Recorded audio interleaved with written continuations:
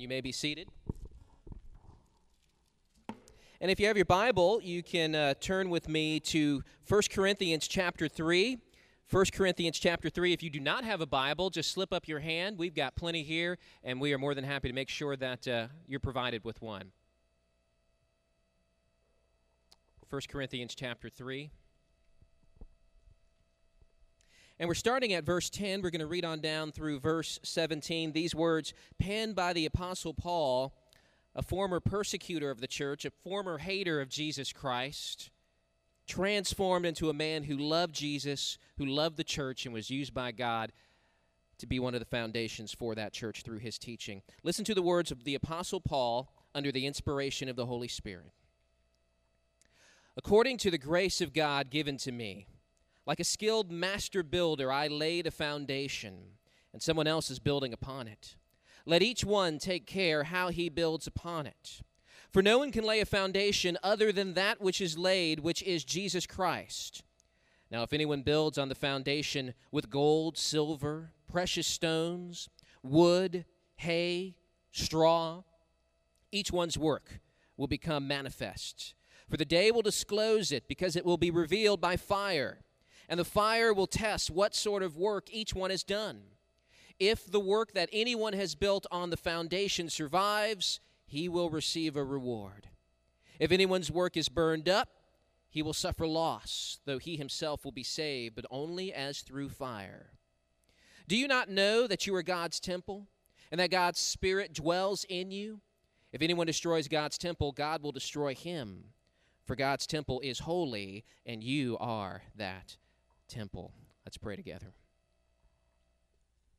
Father God, as grateful as we are this morning to be worshiping in this beautiful building, on this beautiful property, Father, we acknowledge to you this morning that the church is not a building. It's not a physical building. We acknowledge that the church is made up of followers of Jesus Christ, those who have been redeemed by the blood of Christ. And Father God, I pray that we as a church body would glorify you and honor you. Since we are the body of Christ, we need to be the hands and feet of Christ in this community and in this world. So I pray by the power of your Spirit that this church body would represent and manifest the love of Christ. And we can only do it by the power of the Spirit. God, I pray as the word is preached this morning that you would open our hearts, that we may receive it, that your Spirit may help us to understand your message to us this morning. I pray it in Jesus' name. Amen. Amen. Thank you, Deemer. Well, good morning, everybody. Hope you're enjoying this beautiful day that God has given us and this new facility, and we are praising God that we're in here. I'm deviating a bit from our series. We've been teaching verse by verse through the book of Acts. We're breaking away from that for one day because I knew that that our minds perhaps might be a little bit on this building today when we came in here. And we're so excited about it, and we're so much looking forward to seeing what God's going to do, how he's going to use this building as a tool to minister to the community and to reach more people for Christ. I knew our minds might be focused on the building this morning. So I was breaking away from the book of Acts, and I wanted to go to a passage that helps us to focus on what the church truly is. As I was thinking about buildings, I got to thinking about the amount of earthquakes you've heard about lately. There seems to be a lot of earthquakes in the news these days. Most notably, a month or so ago was the earthquake in Haiti. And that was a 7.0 magnitude earthquake, and it killed 220,000 people, and there's still a lot of people missing. A couple of weeks after the earthquake in Haiti, there was an earthquake in Chile, in South America, that registered 8.8 on the Richter scale, which is a massive earthquake. Much bigger, matter of fact, 500 times bigger than the earthquake in Haiti. And the earthquake in Chile at 8.8 ended up killing 700 people. And so I did a little Google search this week to figure out why so many more people died in Haiti than died in Chile. And there were several reasons given. I was reading one particular article. One of the reasons was that Chile is an earthquake zone, and people are much more used to and experienced with earthquakes. And they know what to do when they begin to feel the ground shake. I lived in South America in the same fault line that caused the earthquake there in Chile when I lived in Ecuador. And I remember we had a few different tremors and earthquakes. And one pretty serious earthquake when I lived there. And so the people in Chile were experienced. They knew what to do. They knew where to go to be safe. Whereas the people in Port-au-Prince, Haiti, weren't used to earthquakes and didn't know how to react to the earthquake when it hit. Also, the earthquake in Chile was about 21 miles under the surface of the ground when it hit. That was where the plates shifted and caused the earthquake. Whereas the earthquake in Haiti was only 8 miles under the ground, which made the quake actually more violent than the one in Chile. But by and far, the biggest reason why the earthquake in Haiti killed a lot more people than the earthquake in Chile was the difference in buildings and how the buildings were constructed.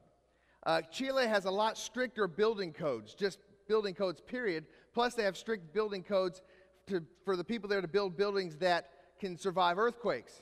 And there were some buildings that collapsed in Chile, but not nearly like what happened in Port-au-Prince, where they say like 4 out of every 5 buildings collapsed in Port-au-Prince. And the construction work, the building codes in Haiti aren't nearly what they are in Chile. And so you see the difference between a strong building and a weak building. And when the trials come, when the earthquake came, the weak buildings collapsed and killed and destroyed lots of things. But the buildings in Chile were much stronger. I want us to talk this morning about building a strong church building. And I don't want us to think about the physical building. This is a beautiful and strong church building. I've learned a lot about building codes just being in the process of this construction. And I've learned that in construction work, there's no such thing as a deadline. Okay? They say it's going to be done now. That really means 6 months from now. All right? And there's all these details that have to be dealt with, and then you're getting phone calls. We've got to make a decision about the color of this and the color of that. And I'm like, I don't care. Just build a building. But there's lots of details that go into the construction of a facility like this. And so we've learned a lot about church building, but I want to talk about the people of God being the building of God. It's a metaphor that Paul uses in the scripture passage we read today. He compares the people of God to a building. Paul's writing a letter to the church in Corinth. This is a church that he planted maybe 5 years prior to writing this letter. Now, guys, I don't have my clicker this morning, so you are just going to have to keep up with me, all right?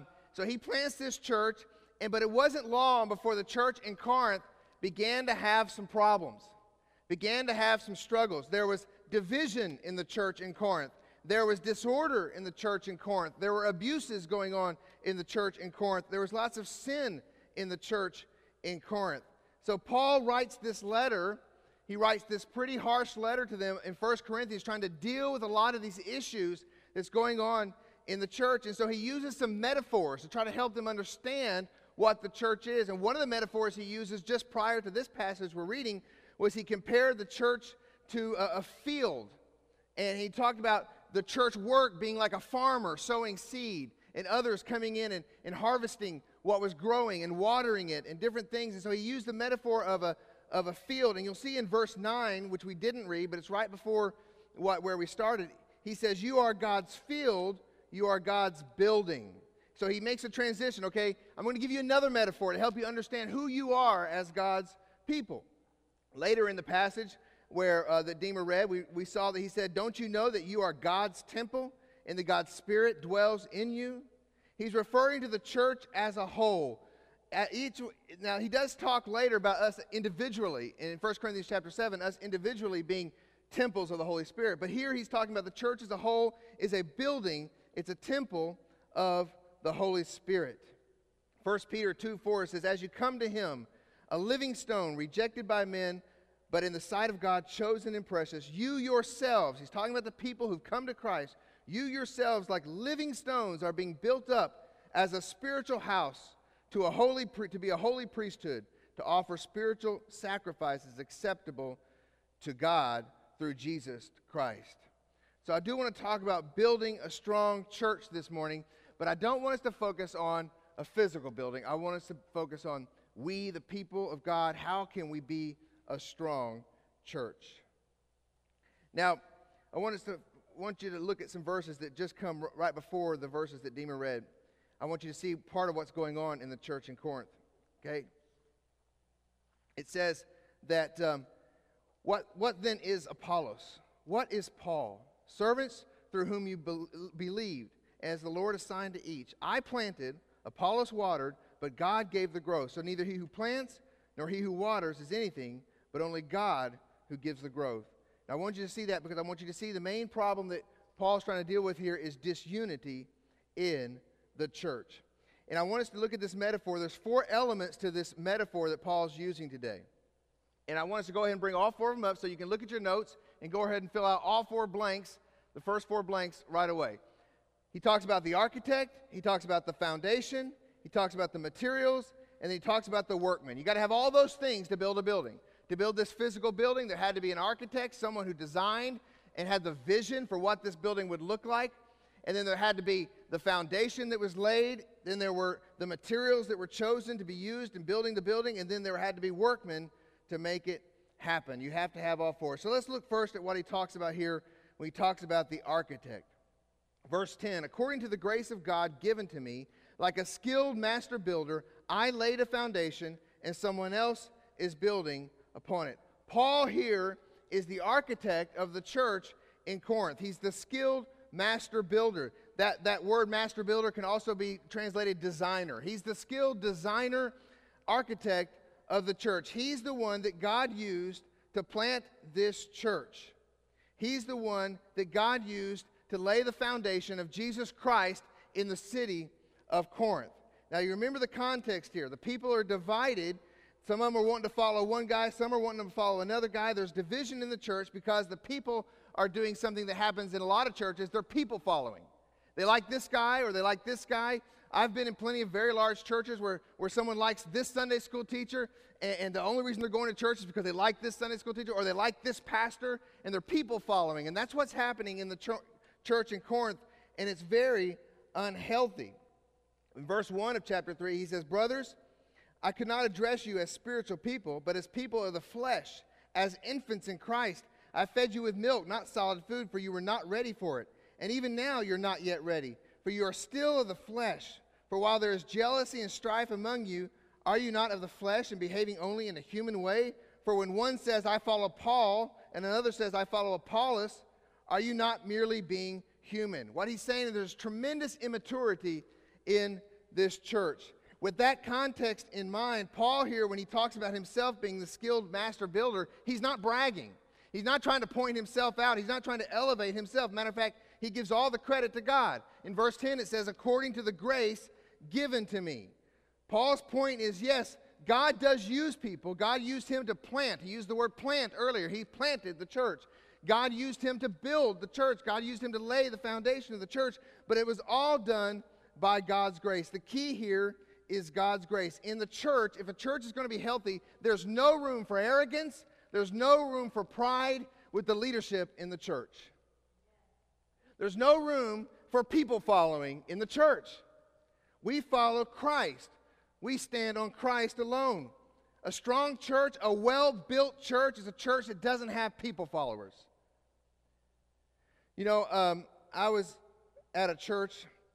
I've been at several different in different churches in my life as a minister, but also prior to that. And I was at a church that had a serious people following problem. And that is they had a dynamic, awesome pastor. And everyone loved this guy. And everyone liked to talk about their pastor. They even had a I Love My Pastor Sunday. Okay? And this pastor, I think, loved having an I Love My Pastor Sunday. And everyone, this was a people following church. The problem was, when you're people followers, things change. That pastor left that church, and that church suffered. And over the next 3 years, they went through 6 different pastors because it was a people-following church. It wasn't a Christ-following church. And also, leaders fail. We can't be people followers because leaders fail. Paul never pointed people to himself. Yes, he did say, follow my example, but he was always talking about the work that Christ was doing in him. He would say, I work harder than anyone else in the church, but it's not me, but Christ in me. He was always pointing to the grace of God at work in himself. And so he's always pointing people to Christ. That's why this is not a pastor-led church. That's not the model we follow here. This is an elder-led church. We believe in a multiplicity of elders. I right now am the lead pastor or the lead elder of this church. But I believe that Paul designed the church to have a multiplicity of elders. Titus 1:5 says, "This is why I left you in Crete." This is Paul speaking. "So that you might put what remained into order and appoint elders," plural, "in every town as I directed you."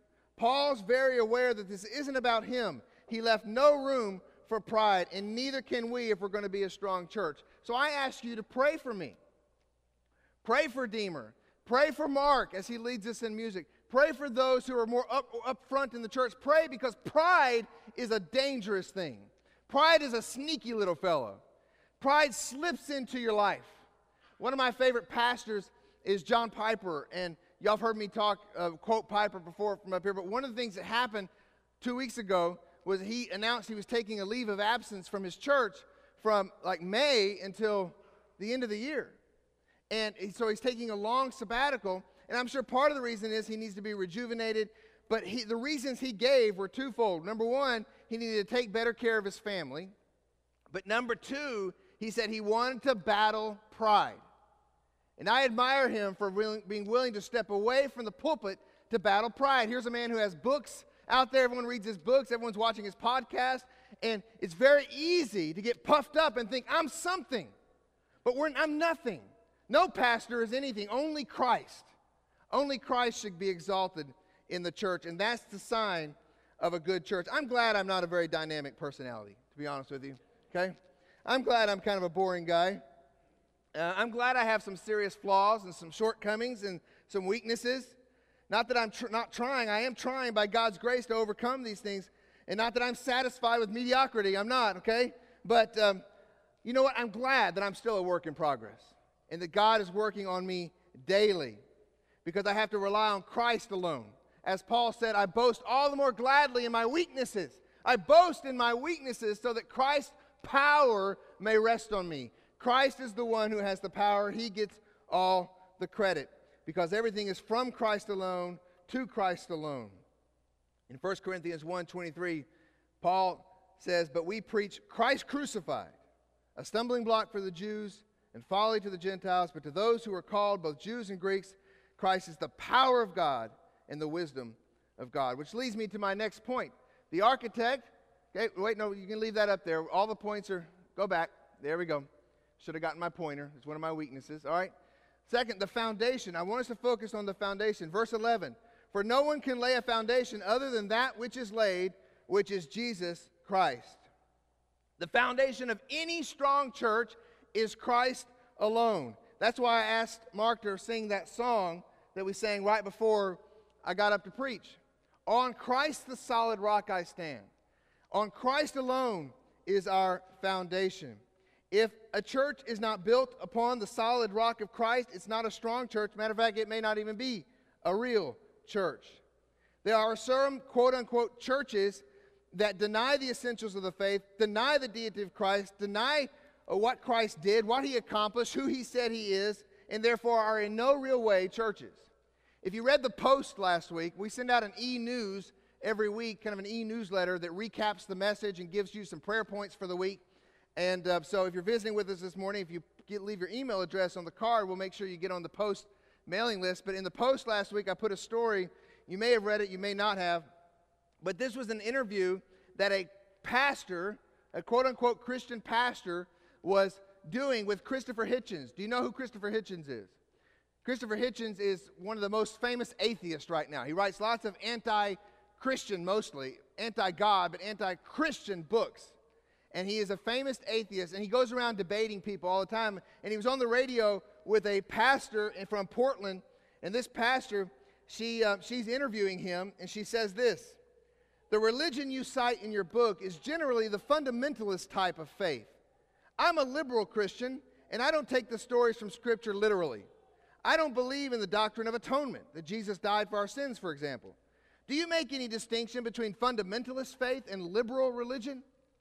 And this was Christopher Hitchens, an atheist. This is his response: "I would say that if you don't believe that Jesus of Nazareth was the Christ and Messiah, and that he rose again from the dead, and by his sacrifice our sins are forgiven, you really are not in any way, in any meaningful sense, a Christian." So you see, this atheist understood that either you place your faith in Christ, and he is your atonement, he is the foundation, or you're not a Christian. You can't just put a label on you and say, hey, we're a church, but all we're going to do is teach self-help stuff. No, we teach Christ. We preach Christ and Christ crucified. That's what makes a church a church. It's very easy these days to slip into false foundations. Even some churches that truly believe in God's word and accept God's truth and believe that Jesus is who he says he is can inadvertently, perhaps not so inadvertently, put their hope in other places than the gospel. They put their faith in other places than Jesus Christ alone. For example, some people come up with they place their hope in pragmatism. If we put together this system and this system and this system, it's going to work and we're going to get more people in the church. It's not about putting your hope in some pragmatic system or programs. I mean, I confess to you, God has grown me a lot over the past 10 years. When I was a children's pastor at First Baptist Church in Bentonville, Arkansas, we put a lot of programs in place. That's what I was focusing on. Programs. We did this program and this program and this program. I didn't even realize what we were doing, but we were fragmenting the family in the process. But we were doing one program after another, and they were successful, and we were having new people come, and the church was growing. It may have had a little bit to do with the fact that Walmart was growing at the same time. It was right beside, our church. But anyway, people were coming, and the programs were working. And then I came to Georgia, and I came to First Baptist Snellville, and I took all those programs, and I just, copied and pasted. I just took them all and just tried them all over again. And they all fell on their face, every one of them. And God grabbed me because I was cocky. I came to First Baptist Snellville. I remember, let me just share some of my weaknesses here. I remember coming to First Baptist Snellville, and the pastor was interviewing me, and actually it was the personnel team. They said, are you nervous about coming to a church that's a little bit bigger than what you've been at and trying to do some things? And I said, no, everything I touch turns to gold. You talk about, I think God took me and rubbed my face in the dirt for the next year and a half when I was at Snellville to remind me and to show me it's not about you, Steve. You are a fool if you think that it's about you or those programs. It's about Christ Jesus, and either you place your hope in me or you get out of the business of preaching. And so God taught me I had to learn some hard lessons or some methodology. Some churches put their hope in a methodology or a strategy. I went to a conference on church planting, and the focus of the conference was strategies. How do you strategically plant churches? I was excited to go to the conference except for one thing. We had worship services at the conference. We had breakout sessions. But you know what? We never did it one moment. During the conference, we never prayed. For 3 days, we met, and we talked about strategies, and we never prayed. And I thought, how on earth can people plant churches, start churches, if you're not falling on your knees before God and saying, God, you got to do this work because I can't. I don't care what strategy you have. If you're not founded on Christ, if you're not placing your hope in Christ, that's what prayer is. Prayer is simply throwing it all on Jesus. I can't do it, Lord. I'm on my knees asking you to do it for me. And so, methodologies, strategies, vision statements. We have a vision statement. We have the core values, but our hope isn't in those things. Our hope isn't in some business plan. We are a Christ-centered church. In Mark chapter 16, Jesus is talking to his disciples, and he's asking them, who do people say that I am? Who do people say that I am? And they say, well, some people are saying you're Elijah, some say you're John the Baptist. And then Jesus asked him this question in verse 15, but who do you say that I am? And Simon Peter replied, you are the Christ, the Son of the living God. And Jesus answered him, blessed are you, Simon Bar-Jonah, for flesh and blood did not reveal this to you, but my Father who is in heaven. And I tell you, you are Peter. Now you got to get the play on words here. You are Peter. His name is Petra, which means rock. You are rock. And on this rock, not Peter, but on this rock, I believe when he's referring to this rock, he's referring to the confession of faith that Jesus is the Christ. Upon that rock solid truth that Jesus is the Christ, I will build my church. Upon the truth that I am who I say I am, the Messiah, upon that truth, I'm going to build my church, and the gates of hell shall not prevail against it. Now, I don't mean to say that some of those other things can't be done in the church. I'm not saying they're not important. It is important to have a plan, but they're not foundational. Jesus is foundational. Acts 4:11, Jesus, it says this is Peter speaking. He says, this Jesus is the stone that was rejected by you, the builders, which has become the cornerstone, and there is salvation in no one else, for there is no other name under heaven given among men by which we must be saved. Jesus is the foundation. Now, I always try to incorporate some sort of illustration to help the kids get a hold of the message for the day. So I need one helper, one child out there to be my helper this morning. I see Ellie's hand first. So come on up here, Ellie. And I wasn't thinking when I set my illustration on the floor here that it may be hard for me to get to it. So I'm going to have to bend like this. For those of you who don't know, I had a little bit of a car incident this week and my back's a little sore. All right, Ellie. Like I said a minute ago, all those other things aren't necessarily bad. You can come over here, okay? All those other things aren't necessarily bad. Let's write some things on here like strategy, okay? Programs. Okay, what else? Let's see, a vision for the church. All those things, you need all those things. You need a plan, but that's not our foundation. That doesn't make a church strong. A church can have all these things. A church can have all this stuff, vision statements, all these things, and still be terribly weak. And so, here's my question for you. Do you think you can make this heavy book, you think you can make this little weak piece of paper hold up this heavy book? Okay, why don't you give it a shot? Can you pick up the book? All right, tell you what, I'll hold the book and you try to make it. Ready? Oh, Ellie, you didn't do very good, sweetie. All right, let's try that again. All right, do you think you can make this piece of paper hold up this heavy book? No. You know what? This paper can't hold up this book. Would you all agree out there that paper is too weak to hold up this book? Right? Man, our strategies, our programs, our vision are too weak. We can't withstand the gates of hell. We can't withstand Satan's onslaught because we are way too weak. We need something, don't we? So I'm going to take another piece of paper here. And I've got this tube here, Ellie, that says Jesus Christ on it. Jesus has to be our foundation. And I'm going to let's just put those words back on there again. Let's put vision. What else did I write? Strategy. And I'll just write etc. All right. Let's take those things, but let's shape them now. Okay, let's put it in the shape of Jesus Christ. Let's let Jesus be the foundation, all right? So let's get that right there. Get all this straight. I'm going to tape this now.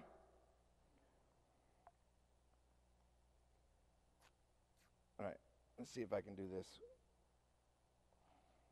One more piece of tape.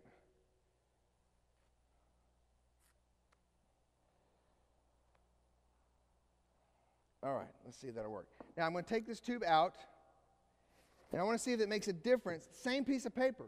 This paper is just exactly the same as this piece of paper. But let's see if this will make a difference. Now hold that still for me. Just hold it. No, yeah, don't crunch it. Just kind of, there we go. All right, let's see here. All right, let go of it. All right, there we go. The exact same piece of paper. The same weight as this paper here. No difference at all, except that it's in a different shape. And so we can have the programs, you can have the vision, you can have the strategy, but it's got to be founded on Christ. It's got to be in the shape that Jesus wants it to be in. And it makes all the difference, doesn't it? That's the same piece of paper. So when I asked you earlier if you thought this piece of paper could hold up this book, you said what? No, you're wrong. It can't hold up the book. It's just got to be in the right shape, all right? So thank you, Ellie. You can have a seat now. And I'll leave that there and see how long it stays, all right? But Jesus is the foundation. And so that's just to help the kids in here understand what I'm talking about this morning. That our church has to look like and seek to be like Christ, and only then will we be a strong church. If we're a Christ-centered church, then we're going to be a word-centered church. Everyone who hears these words of mine, this is Jesus speaking, and does them, will be like a wise man who built his house on the rock. And the rain fell, and the floods came, and the winds blew and beat on the house, but it did not fall, because it had been founded on the rock. A Christ-centered church is a word-centered church. There are several implications from that verse right there. Everyone who hears these words of mine, that means we're going to be a church that preaches the word. If people are going to hear it, then we have to be a church that preaches it.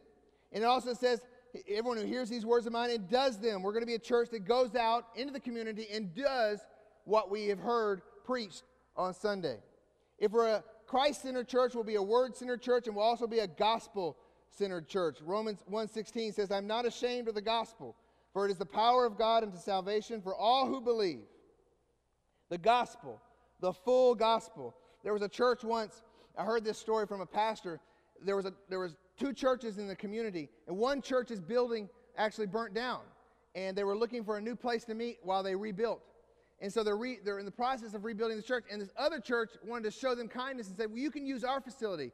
We'll have our service first, and then you guys can come in and have your service. They said, that's great. So the first Sunday that came around, the church that owned the building got done. They were done. They finished their service, and the other church came in, and the pastor took a sheet of this other church. He took a sheet because there was a cross on the stage, and he covered up the cross.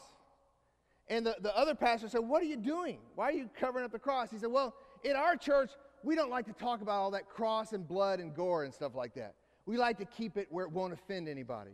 My friends, the gospel does offend.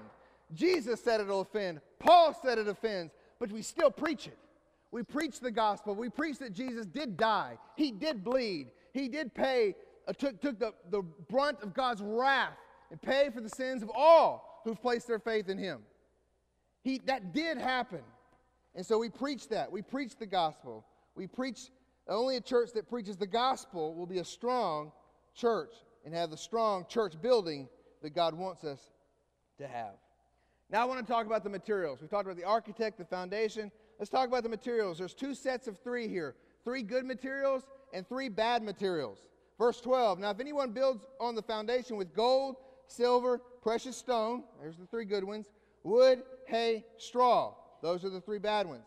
Now the strong ones represent, these gold, silver, precious stones, they represent the things we do in the church that glorify Christ. They're built on the foundation. They magnify him. Those are the things we do, everyone, not just the pastor, everyone in the church does that gives God glory. The weak things that we do in the church that don't give him glory. When we're doing things for our own glory, our own attention. These materials represent what we all build with. It talks about all of us being builders. It says, let each one care how he builds. If anyone builds, each one's work, anyone. It's very, very inclusive, this passage of Scripture, talking about how everybody builds on the church. You may think you have nothing to add to the church. You may think that you come to the church and you can just sit there and absorb and then leave. But I tell you what, everybody builds on the church. And if you don't do anything in the church except just receive, you're building with wood, hay, and straw. You're building nonetheless. Everybody in the church is building whether they know it or not. And so we're all building upon the church, and we build with the skills, the talents, and the gifts that God has given us. Ephesians 4:11 says, and he gave the apostles, the prophets, the evangelists, the shepherds, and teachers. And this is what he gave them to do. The architects. That first list is the architects. He gave these guys, verse 12, to equip the saints for the work of ministry, for building up the body of Christ. The work in the church, the bulk of it, the bulk of building a strong church doesn't happen right here. It happens out there. It happens out there with everyone contributing and doing what God has called them to do. So I want to now talk about the workmen. Okay, we'll still talk a little bit more about the materials as we talk about the workmen. I see 3 types of workmen in this passage, and all of us here fall into one of these 3 categories. Okay, we've all been equipped to serve in the church, as I already said. Okay, if you want to look at a couple of passages, you can. 1 Corinthians 12 and Romans 12 talk about spiritual gifts that God gives us for the common good. I'm not going to read those passages right now, but we are all workmen, and there's 3 types of workmen represented. First of all, there is the faithful workman. The faithful workman.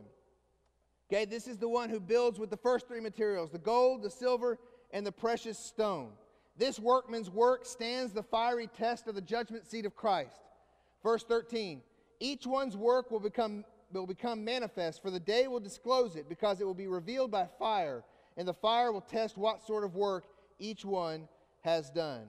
When Paul talks about the day, he's talking about the judgment seat of Christ. When Christ returns, all of our deeds, good and bad, will be judged. Now those who believe in Christ, those who've trusted him as their Lord and Savior, are already justified by faith. Romans teaches that, Romans 5:1. And they will not face condemnation on that final day. John chapter 5, verse 24, and Romans 8:1 teach that. But God will still judge our works.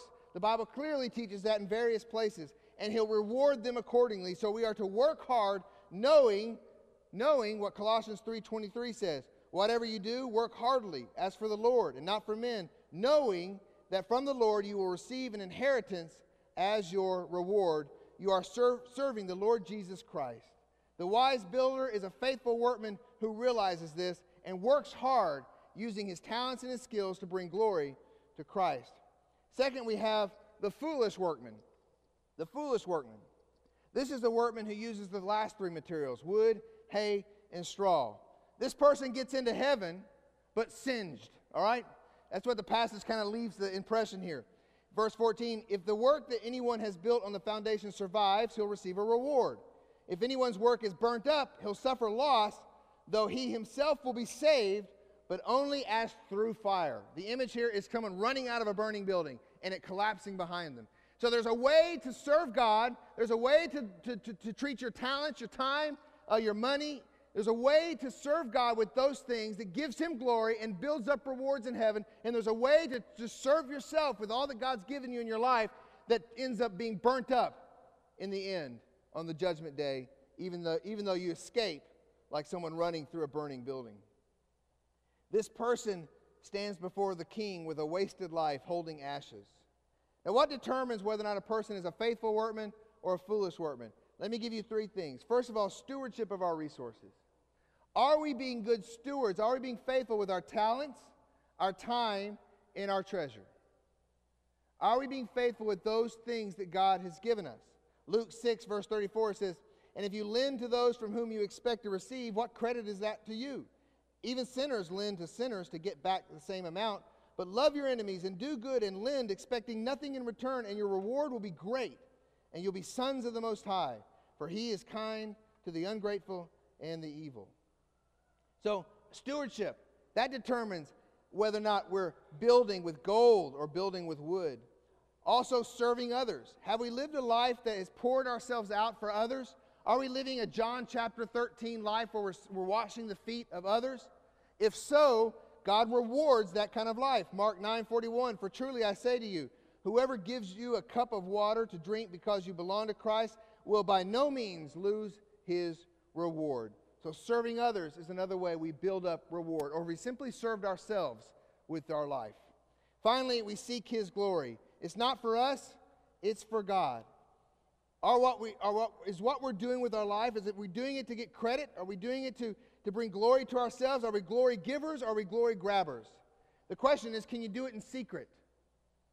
Matthew 6:1 says, beware of practicing your righteousness before other people in order to be seen by them, for then you will have no reward from your Father who's in heaven. So a person who gets up here, let's just take music for example. A person who gets up here and strums the guitar and sings because they like to get the credit and they like to have people come up to them and pat them on the back and say, man, you just did a great job singing today, and it makes them just feel great about that, and they want to get up and do it again the next week. They're doing that for their credit. And there is no reward in that type of attitude. But a person who's willing to serve, even if they never get a compliment, one of the most challenging things for a pastor is compliments. What do you say when someone comes and says, hey, I love that sermon? You know, what I should say is, well, give God the glory because I'm just an idiot, all right? But it's very easy to find. Pride is such a tempting thing. It's like, wow, okay, great. And then you go back and listen to it. What did I do that was so good that people like that one, right? And that pride just sneaks in. And so the question is, if there was no one else sitting in this room, would I still be saying the things I'm saying? If there's no one else sitting in the room, will you still be singing the praises to God? Or are we just trying to get people's attention? And so that's the difference between materials that get burned up or materials that receive reward. I want to give a word of caution here. Only God knows. We're not to judge. You guys are not to sit out there and judge Mark. Go, I think today those rewards are burning up. I just see him. He just looked very prideful today. We are not to judge. The Bible makes it clear. Romans 14:10-12 says, why do you pass judgment on your brother? Or why do you despise your brother? For we will all stand before the judgment seat of Christ. For it is written, as I live, says the Lord, every knee shall bow to me, and every tongue shall confess. So then each one of us will give an account of himself to God. 1 Corinthians 4, verse 5 also speaks of not pronouncing judgment on our brothers before the time. In other words, before the day. Because Christ is the one who judges. Now there's one other type of workman here in this passage. Verse 16 and 17 say this, "Do you not know that you are God's temple and that God's Spirit dwells in you? If anyone destroys God's temple, God will destroy him. For God's temple is holy, and you are that temple." The last type of workman is the false workman. There are false workmen. The Bible talks about people being in the church body, that aren't true believers. There are false workmen in the church. We don't know when someone's a false believer, but we know in this passage when he talks about destroying someone, God doesn't destroy his people. God doesn't destroy his children, but he will destroy those who are false believers in the church. The church is always vulnerable to Christians in name only. Matthew 13:24, Jesus told this parable. He said, "The kingdom of heaven may be compared to a man who sowed good seed in his field, but while the men were sleeping, the enemy came and sowed weeds among the wheat and went away. So when the plants came up and bore grain, then the weeds appeared also. And the servants of the master of the house came and said to him, 'Master, did you not sow good seed in your field? How then does it have weeds?' He said to them, 'An enemy has done this.' So the servants said to him, 'Then do you want us to go and gather them?' And he said, 'No, lest in gathering the weeds you root up the wheat also with them. Let both grow together until the harvest, and at the harvest time I will tell the reapers, gather the weeds first and bind them in bundles to be burned, but gather the wheat into my barn.'" So in every church there are those who are not true believers, but Christ is the one who discerns that. And in the end, that will be exposed, those who are destroyers of the church. In conclusion, I just want to say that a strong church building has nothing to do with brick and mortar. Because the only place the Bible uses the term church building is when it refers to us spiritually as the church building. I am so grateful for what we have here, for all that went into making this happen. I am so grateful, and I praise God for it, and I look forward to seeing how God's going to use it. But you know what? There are many churches across America today that have nice, strong, beautiful buildings, but inside they're as weak as can be. They are not a strong building. They have a strong physical structure, but a weak spiritual structure. And I don't want us to be that kind of church. And there are other churches across America that can't afford a building right now, don't have a building. We are so blessed. There are plenty of church plants that are only 3 years into it that have nothing. They're still meeting in a cafeteria, or they're meeting outside, or they're meeting in a home, and they're strong spiritually, and they have no building. Because the strong church building that I want to see built happens in the heart of all the people of God. It's a spiritual building. So the question is, just like we had an inspector come and inspect this building and give us the CO, made sure our building codes were up to par, Christ is our inspector. And as he looks at this church, would he give us a CO? Would he say, yes, this is a strong church building? These people are founded upon the rock of Jesus Christ. These people are building with gold, precious stone, and silver. These people are faithful workmen. Would he say that when he inspects our church? That's the question we always have to have before us. Let's pray. I'm going to ask Mark to lead us in one more song as we conclude in prayer this morning. Please bow your heads and close your eyes.